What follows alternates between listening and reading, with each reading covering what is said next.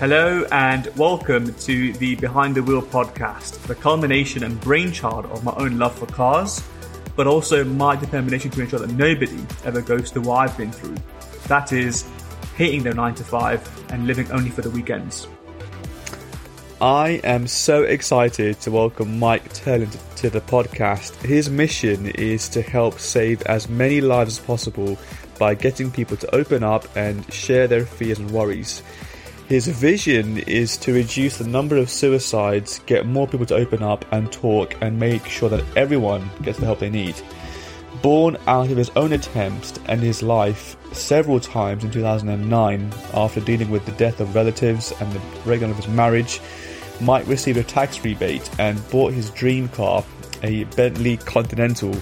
He then realised he could use the attention the pricey vehicle gains to raise awareness around mental health. And now he visits car shows across the country to try and give something back to others. He tells people his story and encourages people to talk about mental health. Mike has appeared at about 50 car shows and spoken to hundreds of men and women around the UK. One person recently said they'd wish their son had spoken to him before he'd taken his life. Here is what you can look forward to during this podcast interview. One of my aims is obviously to help reduce that, because I've been there and I know what it's like, and it's not a nice place to be. But people don't seem to think it's that real, and when you're going through it, you don't believe it's that real, because a lot of time when I was going through it. I'm so excited to welcome Mike Turland to the podcast. Mike, welcome. Thank you, and congratulations on obviously what you've achieved so far yourself, sort of thing. I'm Mike from Bentley Mental Health, and I basically I go all over the UK with my Bentley car and get people to open up about their issues. So it sounds amazing. I've got to say, it sounds so novel and sounds so interesting. Tell us a little bit about how it all started for you.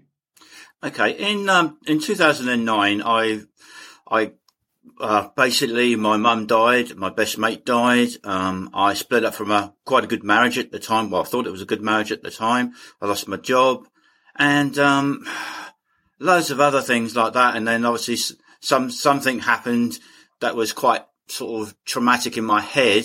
That I thought there's no point in living, so I gave away every single thing: the sports cars, the watches, all the sort of everything, furniture, every single thing I owned, and looked at ways to end my life. And I tried several ways. I won't go into obviously the ways that I tried, but I tried loads of ways, and they should have worked, but obviously they didn't. And obviously, thankfully, now they didn't. So it was like, well, I didn't die, so what else do you do? So it was a case of my old firm said, well, there's a job back here with their new company, so I could start rebuilding.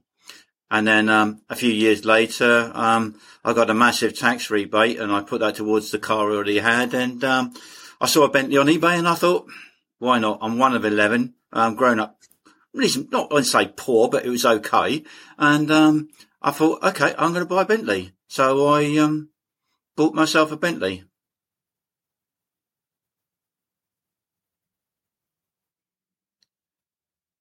Hello?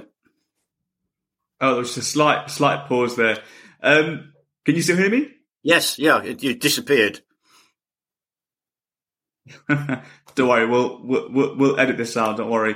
And I mean, the really, I have to ask, from your experience, were there any sort of, I suppose, warning signs or triggers that you were aware of, or maybe not even aware of at the time, that made you feel like things weren't going in the right direction in terms of mentally?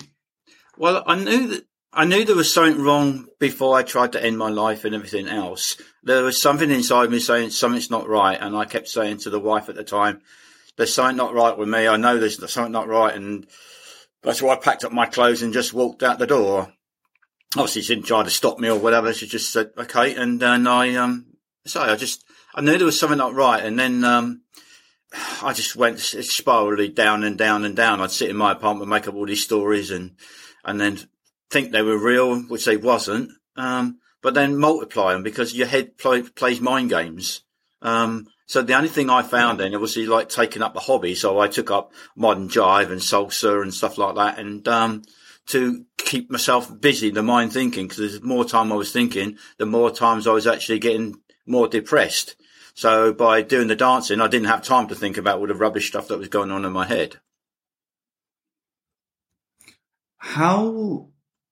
Just reflecting on that experience now and coming out of it, not only okay, but you've used it to actually fuel your own journey and what you do right now.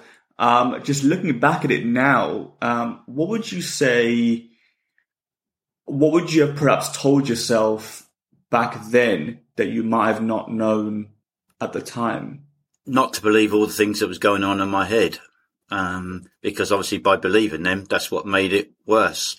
And I suppose if I had more stuff to occupy my mind at the time, then I wouldn't have had time to think about the rubbish. I suppose it's taken up some sort of, to me, I always believe you need something positive in your life, something that's sort of a focus in life. So like with me now, it's cars and mental health. Mental health is obviously my main thing now. But the cars, and obviously I love the cars.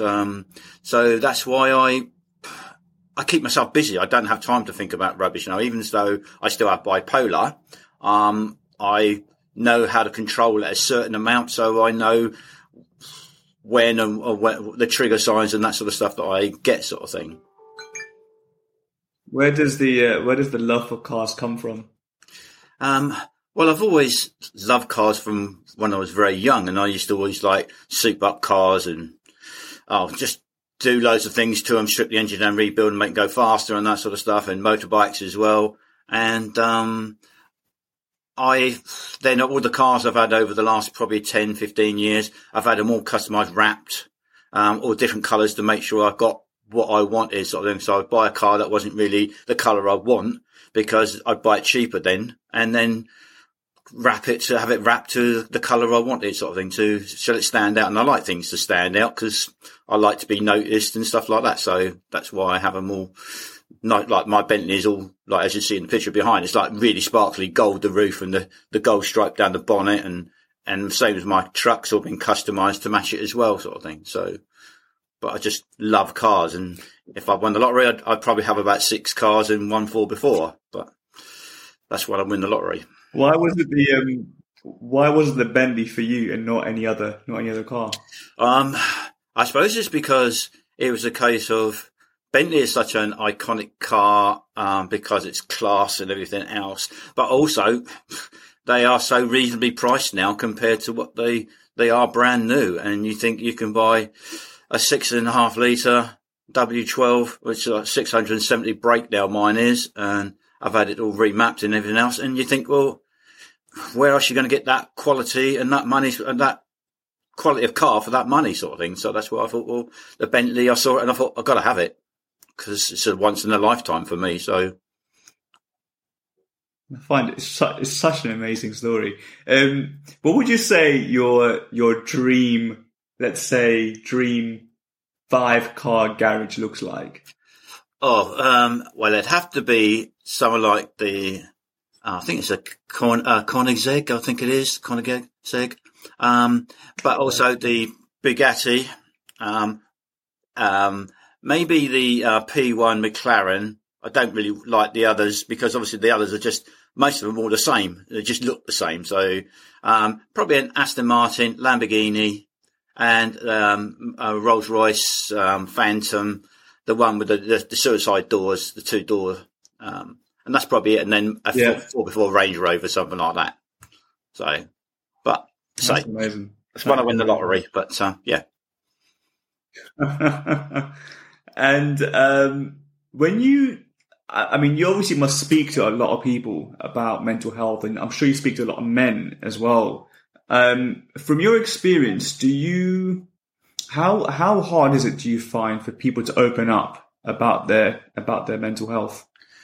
Well, I find it's obviously because I work on a building site, then obviously loads of guys are just say they're tough or whatever, or think they're tough or whatever, and that's their persona or whatever. But and they don't open up. But when they hear about what I've gone through, and I say, well, I do mental health and sort of like promote mental health, and then they actually say what they've been going through, and they actually open up.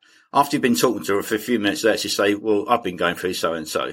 And that's what I say. I like at events because guys do open up there, and it's amazing. And so far with the Bentley Mental Health website, so many people have contacted that, and I've got them the right sort of counselling that they need and everything else. And I don't get nothing out of all the people that they talk to on my website. It's just, I just know people that obviously want help, and it's out there sort of thing for them to use sort of thing. So it's up to them which counsellor they use, and it's just really, it's getting them the help. And so I fund everything myself, what I do. And I'm starting another website soon called Construction Buddies, just purely for the construction industry.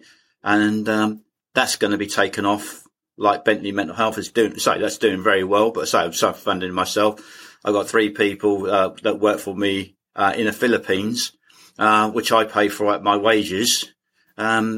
Because I can't afford to pay people in the UK because obviously it's too much of a cost.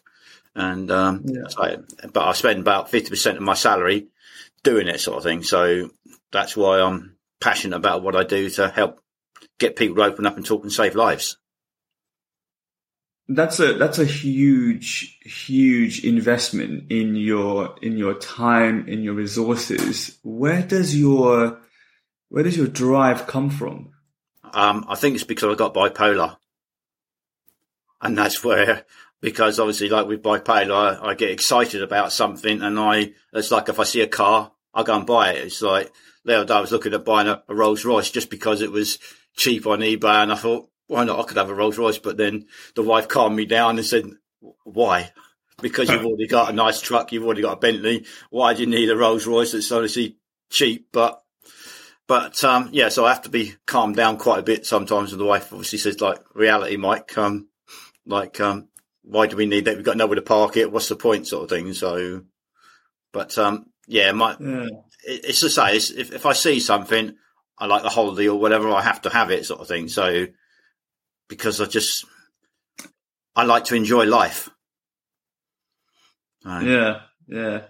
I mean, do you ever get to points in your life where you think, you know what, I've got a job, I'm getting paid, doing all this extra stuff, like waking up on a Saturday morning to do a podcast, or to go and travel to an event, or go and travel to X, Y, and Z, and actually, do you ever get to a point where you think, God, like, does it ever get really, really overwhelming and quite tiring? And how do you find that kind of energy?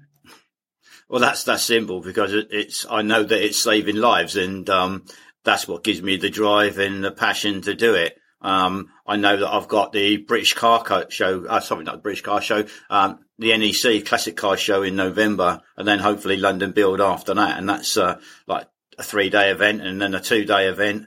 But I'm so passionate about helping people that it's worth it for me. I take it as holiday now, luckily, because I'm not self-employed now. So it means I can take it as holiday, so I don't lose all that money. Before, I'd lose all those days' pay and everything else as well. So, but I just try to get as many events in as a year, at least 40 events a year, which is mostly, it's all weekends and sometimes during the week. But I say, it's just, I got that drive because I suppose it's because of the bipolar. I want to help people and reduce the amount of suicides in the world and in the UK, sort of thing. So that's what it's all about, is helping people and knowing when I'm at events that people open up and talk, and you can see that the guy's actually crying and needing a hug and that sort of stuff, because they're so relieved to actually talk to someone, not necessarily in a little office or whatever, but they're actually talking to someone out normal when they're normally relaxed. And that's what makes it lovely, what I do. One of the things that I often try to explain to people is that money and fame and wealth is not actually the thing that makes you happy. What makes you happy is being of service and knowing that you are actually helping people. And if you help enough people, in enough ways, ultimately the money will come. And I mean, you know, what really strikes me, Mike, is that your energy comes from helping people, and that's really interesting. I mean, yes, you've got the Bentley, but I suppose it's the deeper meaning behind the Bentley. It's what it enables you to do that actually makes you happy. Is that fair to say? Oh, definitely, yeah, because lots of people see me driving around in a Bentley and think I own a company and everything else. And obviously, even like the brown car guy, which obviously you know very well, when he done my walked past my car and he actually just thought it was some guy that was saving up to buy a Bentley, and he was fulfilling his dreams. And it wasn't until I sort of texted him and said, hang on, your podcast is wrong. But obviously he came back and done a great podcast afterwards. So, because obviously people get the misinterpretation or whatever it is of what I was about, sort of thing. Because obviously he went the wrong side of the car and got the wrong message. But that's why I suppose that's why I just love what I do. And I meet so many people, mega rich people at car shows all over the UK, and multi-millionaires that say, I've got a few Bentleys, I've got a Rolls Royce or whatever, but they all go through their mental health issues. So it don't matter how rich you are, they all suffer, but they all hide it. But obviously, I say again, at car events, they open up and talk to me. That's what strikes me a lot, and this is what often really, really gets me thinking is people, it's not like physical health in the sense that if you've got a wound, you can see it. If you've got a broken leg, you can see it. But with mental health, it's really hard to understand whether or not someone is going through a mental health problem. And I suppose for me, like there's a realization just from my own personal experience, also knowing people who have been through mental health problems, you know, it's not always evident. And for what you just said there, you know, there could be people who on the outset look like they're living the best life. You know, they've got the nice cars, they've got the nice houses, they've got all the wealth in the world, but that's not actually what's making them happy. And for one reason or another, they're going through whatever challenges that they're going through. And that's really, really interesting.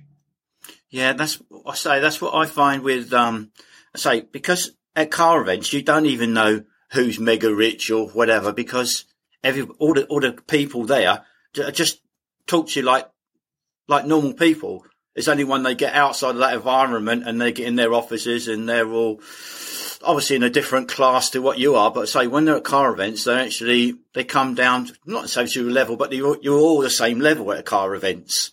And everyone that sort of like will open up about their issues, say whether they're multi-millionaires, whether they're just like me, Joe Bloggs that works on a building site or whatever. Everyone's chats and opens up. And that's what it's just great about it, because everyone is the same. And we all have the same issues, but we just don't talk about it when we're outside of, of work. A lot of that times we don't talk at work. We're at car events and stuff like that. You're relaxed. And that's what I love about it.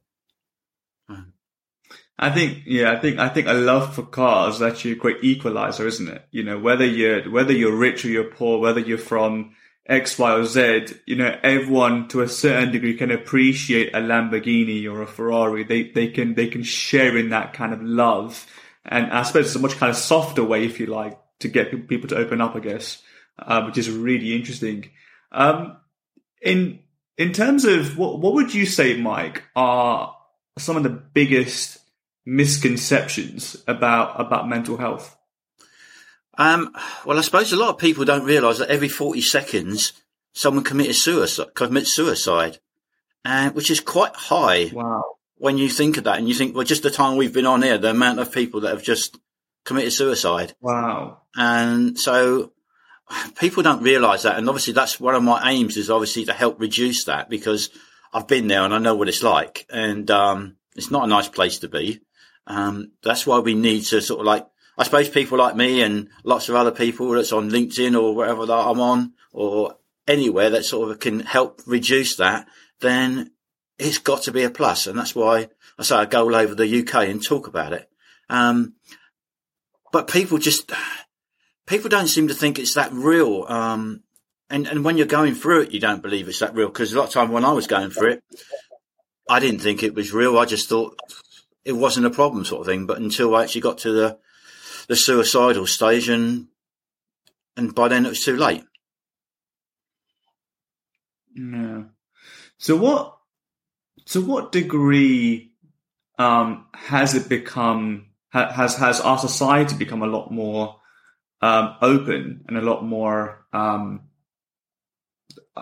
won't say tolerant, but more open and more allowing for people to feel like they can talk about their mental health. To what degree have we got to that place? Have we moved forward, do you think?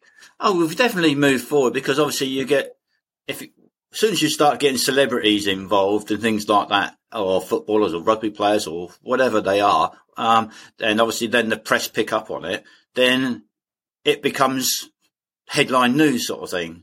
I suppose we need more of that, to actually make it even more powerful. Because obviously, like, people like me are not celebrities out there or whatever and going to be famous on things like that. But, famous people obviously will get more attention. And I think that's what we need a lot more, to actually have their own, website where they actually help people and things like that.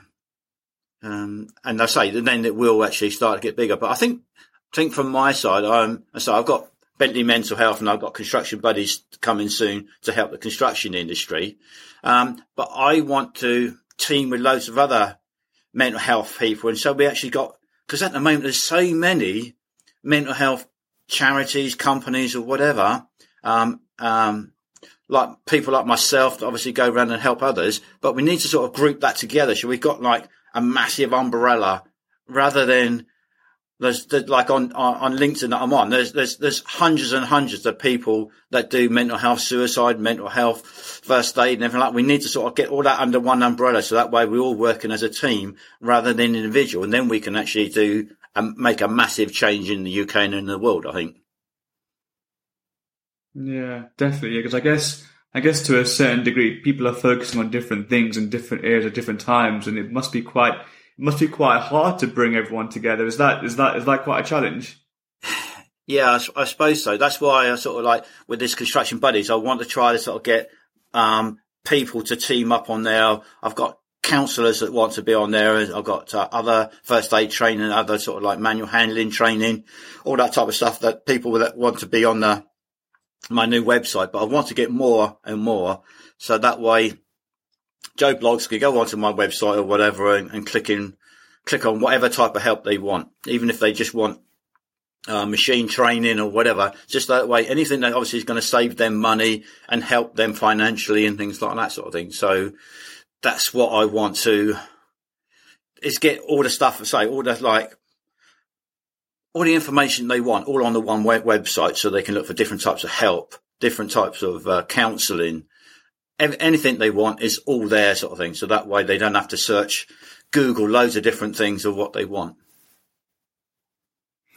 You know what? It's just hit me now. And, to what degree it sounds like this is the case, Mike, that you've managed to come out of what was a very kind of hard place for you by helping other people. And it just feels like that to me is just so amazing.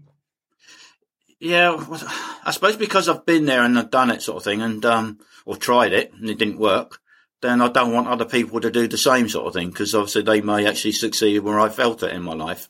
So the aim is obviously to help reduce that. So that's where my passion and everything comes from, to get people to open up and talk. I think if more people talk, there'd be less suicides and things like that. But also it's not just about listening to people. Well, it's not just about getting people to talk. It's have the ability to listen as well. Because obviously a lot of time people can talk, but you got to be able to sit there and listen to people talking about their issues. And I found it at Bewley. I was at Bewley a few weeks ago, and someone said about their wife committed suicide a little while earlier, and then He said to me, "What event are you going to next?" And I told him what event I was going to next. He came there, and then he came to the British Car Show, and he said, "Mike, I need help," which is great for me because it means I've actually achieving what I'm set to do, is to help people. And I've got him, hopefully, the counselling from my website, and hopefully he's doing better. So hopefully I'll soon hear from him on the next event and say thank you or whatever, or that he's doing well.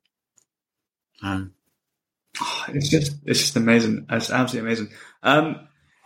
In terms of people who know someone that is going through a mental health challenge or a tough place, as someone who is probably either married to someone who's going through it, or they've got a friend who's going through it, what would you say? It can be so tempting to just talk at them, but as you said, it's about listening, right? What would you say is also really important for anyone who knows someone who's going through, who knows someone who's going through that particular tough period in their life? Well, one thing, contact me on Bentley Mental Health. Be one good step, obviously, forward. Because I say again, another event I went to, and someone came through there, and he just was reading my story, and he said obviously how much it affected him, and then he started to tell me about that he was going through a messy divorce, and yet again we got him the right counselling, and obviously he's come back since then and said that he's getting the right sort of help, and how pleased he's actually talking to someone about his issues, sort of thing now. But it's all about having people they can go and talk to. I find obviously that I can't give advice because obviously I'm not a qualified counsellor, but I can sort of say, well, this is what I went through and things like that. And then obviously then I can say to, there's counsellor on my website. And if they contact me through Construction Buddies, obviously I think there's a free counselling session. First counselling session is free on my, Mike at constructionbuddies.co.uk. So there is help out there, but it's a case of people need to open up and take that first step, sort of thing. And that's what I help them do at car events. They open up and talk.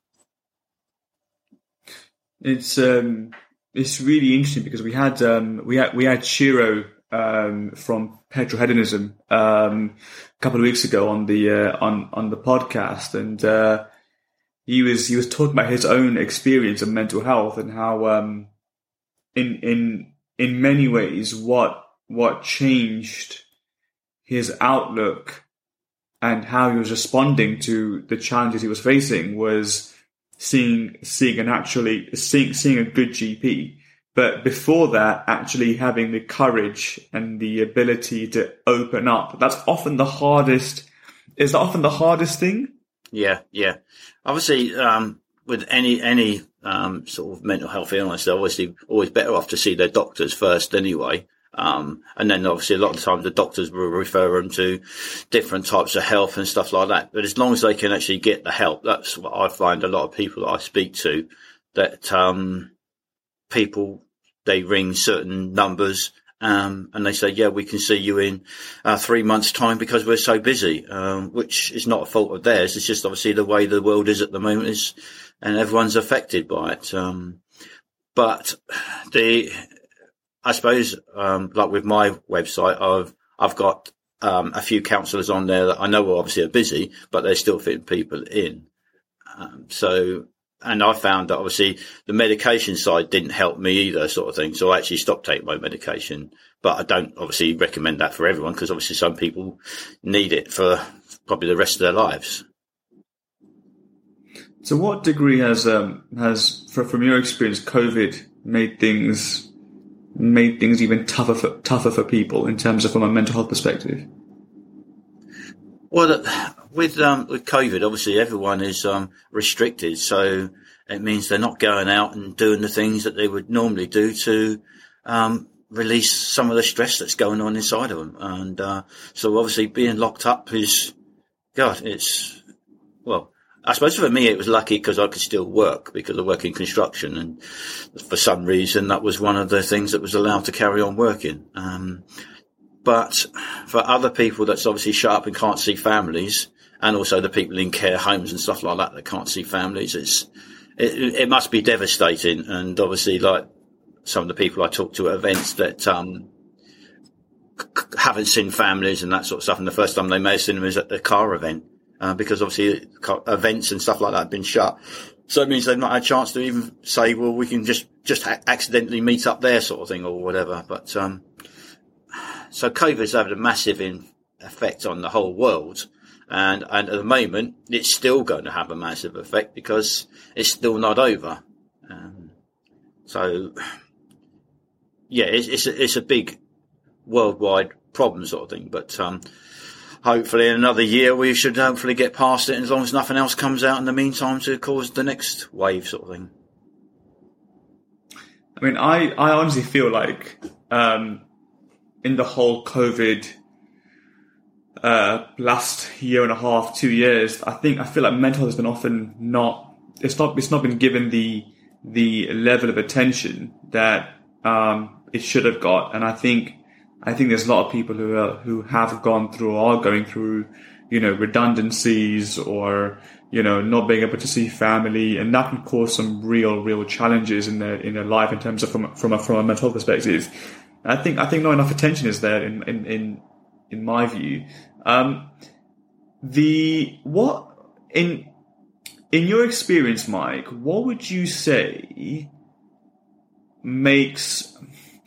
often what happens is, from what I know and from what I've been through, you have good and bad days, right? And there'll be days that you wake up and you think it's a great day, and there'll be days that you go through and it's just not going great, right? Yeah. I suppose one of the challenges that I find is, how do you know that what I'm going through is how serious is it? Like, how do you make that kind of judgment in your mind as to whether this is just a bad day or whether it's there is something seriously wrong and I've got to go and speak to someone?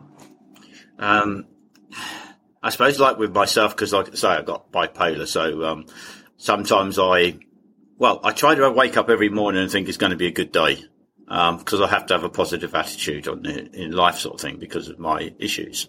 But then sometimes if I check an email, like the other night I checked an email, a silly thing about a woman can't see through a fence properly because it looks like we may have damaged a fence. And all night I actually just thought about that all night, and it was like playing. I hardly got any sleep because I was thinking that, and I got to work and I thought, God, it was nothing. There was only it's just where the branches had just died a little bit, and she can see through a hedge now into my building site. And I was thinking it was such a big thing that someone's damaged her hedge, and it wasn't. It was just something that happened through nature, but it messed up my whole night's sleep, sort of thing. So obviously now I try not to read emails late at night or even send emails, because can be a dangerous thing. So, but yeah, I think the problem is with COVID at the moment, because obviously I don't think companies have done enough to help their staff. That's one big issue, because they do, a lot of times I found they do it all like for PR stunts and things like that, because they want to show that they've done something to tick boxes. And most of the people I speak to on LinkedIn or Instagram, Facebook or whichever, or Twitter or anything, they all come out and say, well, companies are doing this, but they're not doing that, and they say they're doing that, and but they're not actually doing anything. It just looks good on paper. They can tick boxes. Same as I went to London Build last year, and I was there and I was listening to all these so-called experts on mental health on the stage, and I was right at the front of the stage, and I was listening to them all talking, and I actually got up and walked away because I was showing my car there, doing mental health there, and I thought, what a waste of time that was, because everyone that was there, it seemed like their companies employed them to talk about mental health, but none of them seemed like they've ever been through it. And it was just seemed like it was just a PR thing from their company. And I thought, what a waste of time that was. They didn't see what they were gaining by being there, apart from ticking boxes. It's really interesting. And do you see any kind of difference in in terms of mental health when you speak to women or when you speak to men, young people? Is there any kind of sort of general sort of trends that you find from the people that you speak to? Well, I find women open up very easily. And young kids, obviously, like 16-year-olds, some things like that, they're actually a little bit more shy, but they actually do open up and they actually tell you some amazing things and scary things that's happening in their life, sort of thing. And some of them are quite, you think, oh, that's not good. And they can't talk to family, which that's what I find a lot of people can't talk to the family because one thing, they're too close and they don't want the family to know this is actually happening in their lives. Where, say, car events, they do open up and talk to me. But obviously, guys, once they actually read my story, some of the guys that you can see, they're not quite ready to open up. They just smile at you and just nod their head and walk away. Others will actually come up and shake your hand and say, "Oh, I've just been to the cash point, get some money out to donate to you." Because I just think you're doing an amazing job and everything else. And I say, well, I can't take any money because I self-fund everything myself.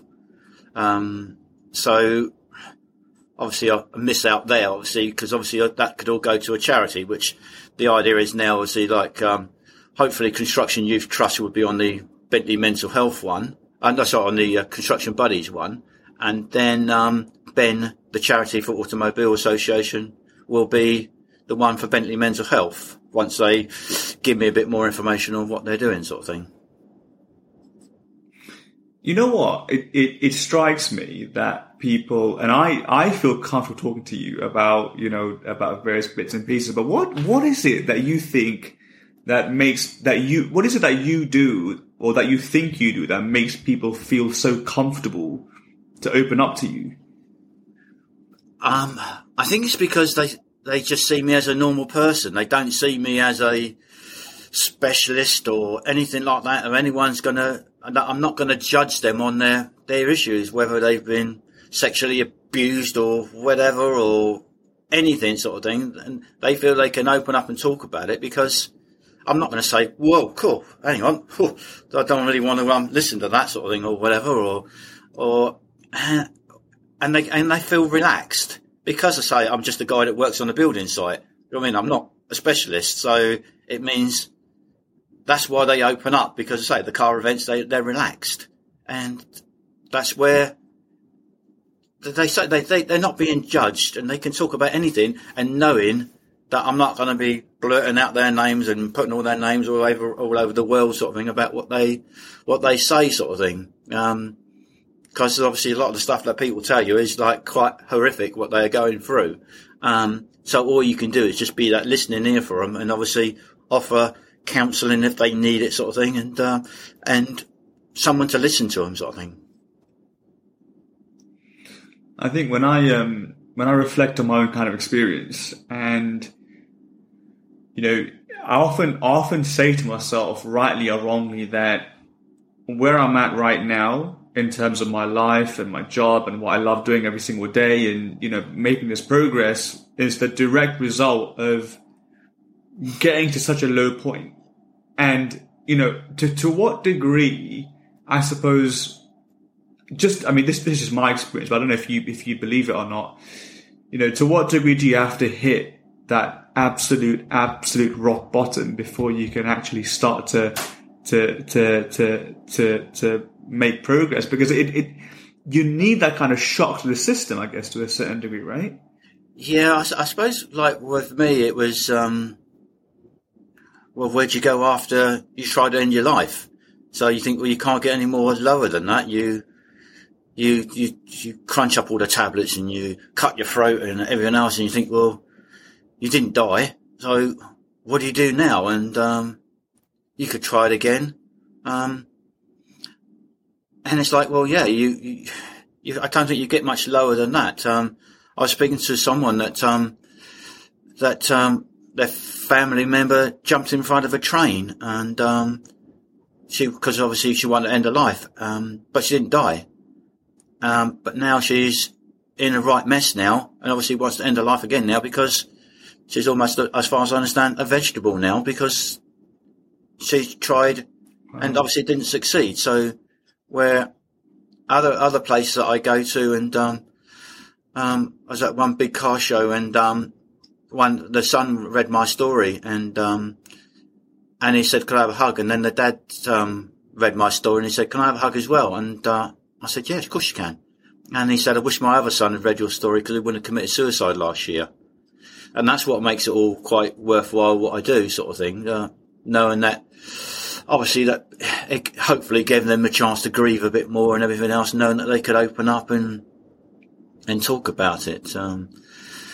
But as far as I'm concerned, I don't think there's a level you could actually say a level on it, obviously. But it's a case of having, you need some sort of shock to say, whoa, hang on, what am I doing here, sort of thing, I need to turn around. But I think if you've got the right person to talk to and so that they can listen, and then you think, life isn't that bad. If he can do it, if he can turn his life around, why can't I? Because because I speak to a lot of people on LinkedIn and say to them, like, even if your business is failing, it's a business. It's not your life. You can still turn it around. You can still rebuild. So it's not all about having loads of money and own your own business and everything else. As long as you're alive, and you got a house, then you got more than lots of other people, sort of thing. So you can rebuild, and that's what I try to get through to people. It don't matter how low you get, you can still rebuild your life again and get back up to, not say where you are, but you may even do better. Depend on how much effort you put into it, and I suppose it's having the right sort of connections or whatever to give you that next step up sort of thing.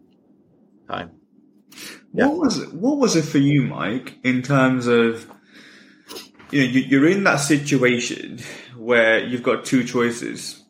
Either you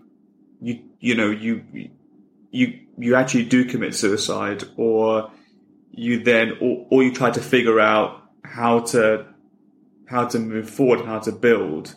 And after you've tried, I suppose you've then got another choice, which is to try again or to rebuild. And I suppose for me, like what I would love to understand is, what is it that gave you the power to choose a more empowering choice, I guess, and a choice that, because, in that moment, that one action is defining, right? And what was the kind of made you go the other direction? I suppose it was just that I was laying in my deceased mum's garden, and I was thinking, I've tried to end my life twice already, and I wasn't planning on waking up at all. And then when you wake up, you think, well, that didn't go to plan. I messed that up. And you think, well, what do you do next? And obviously I didn't want to do the thing that loads of people do, is jump off a bridge or jump in front of a train and jump off a motorway bridge or whatever, anything like that, because that wrecks so many people's lives. So you think, well, you've got to sort of like, so I looked at ways, obviously, to end my life that it hopefully only affected me, but it don't really, whenever you do anything like that in life, you say it only affected you, but it affects so many people afterwards. When you commit suicide, the sort of people that are left behind, and some of the people I've met that have got that, their families of or wife or whatever has committed suicide, and then it causes a chain reaction where the next person, then a husband or whatever, gets depressed because he blames himself because he thinks it's his fault why his wife didn't tell him about it and everything else, and he didn't know sincere signs and symptoms, and so it causes him in depression. So it causes a chain reaction. So what I think it's, with me, it was a case of, what else do you do? Do you try again? And I thought, well, there's no point. Obviously, I'm meant to be here for a reason. So, and that's what I thought, okay, let's just start rebuilding my life, because there's only so many attempts you can try without succeeding. And I thought, well, I tried twice and it didn't work, so there must be another reason. So I thought, okay, let's be positive and try to get other people to talk about it. So ever since then, I've been talking to people at work and say, well, this is what I try to do and everyone else. And people open up and talk about it. So I suppose, just hearing that has got me thinking about how powerful what you tell yourself is and how you frame things and how you, what sort of story do you tell yourself, right?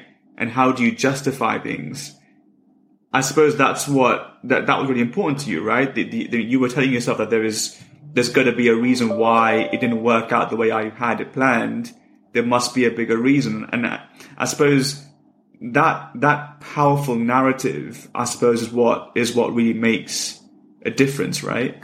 Yeah, I suppose, say, for me, it was like, well, you didn't die, so what do you do next? So it was like, then I thought, well, if I can talk about my story, so that's why I wrote the story that's behind me here, sort of thing. And it was all what came straight from the heart, sort of thing, what I felt at the time and everything. And I didn't get anyone else to write it. And it was, let me help others, because I thought, well, if I can, after going through that, I know obviously the signs and symptoms and stuff like that, which I was going through.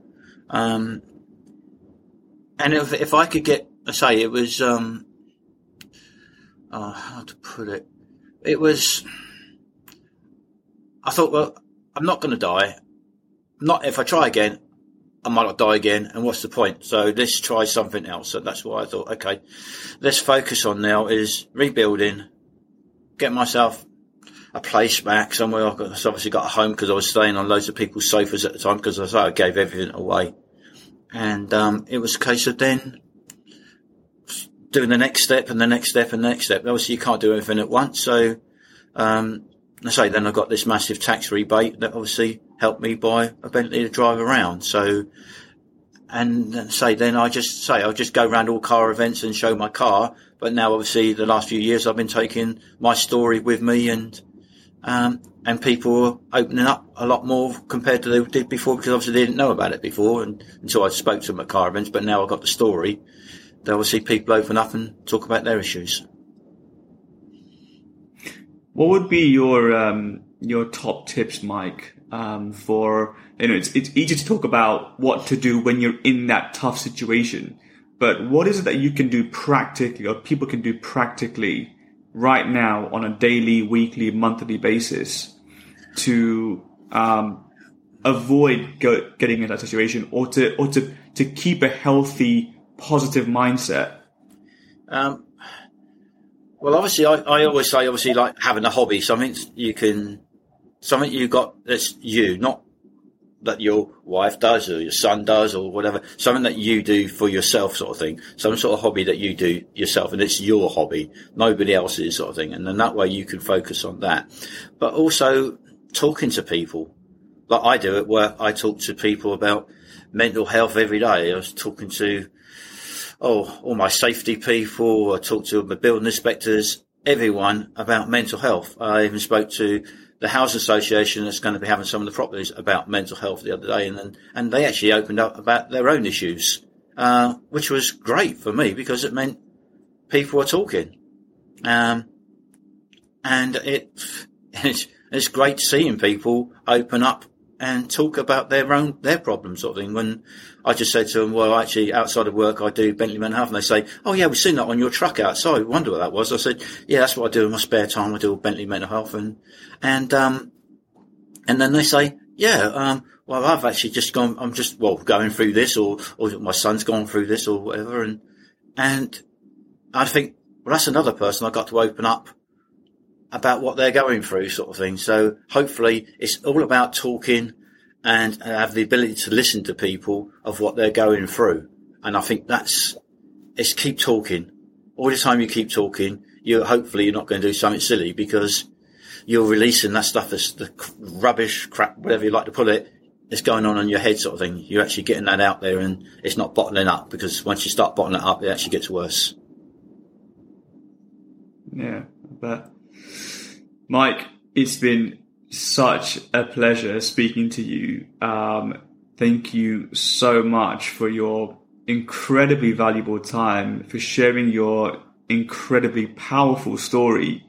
I can sort of feel the hair on my arm sort of going up. It's just such an unbelievable story. And to know that you're using it to actually help others, I really hope is an inspiration for people out there to believe that their own story, their own difficulties could actually be the fuel to help other people, just as you've done. So thank you so much. Oh, thank you very much for having me on, sort of thing. It's a pleasure, and hopefully we can do it again sometime. And everyone look out for Bentley Mental Health and Construction Buddies. And hopefully we'll help reduce the mental health awareness or mental health in the UK and the world. Thank you. Absolutely. Cheers, Mike.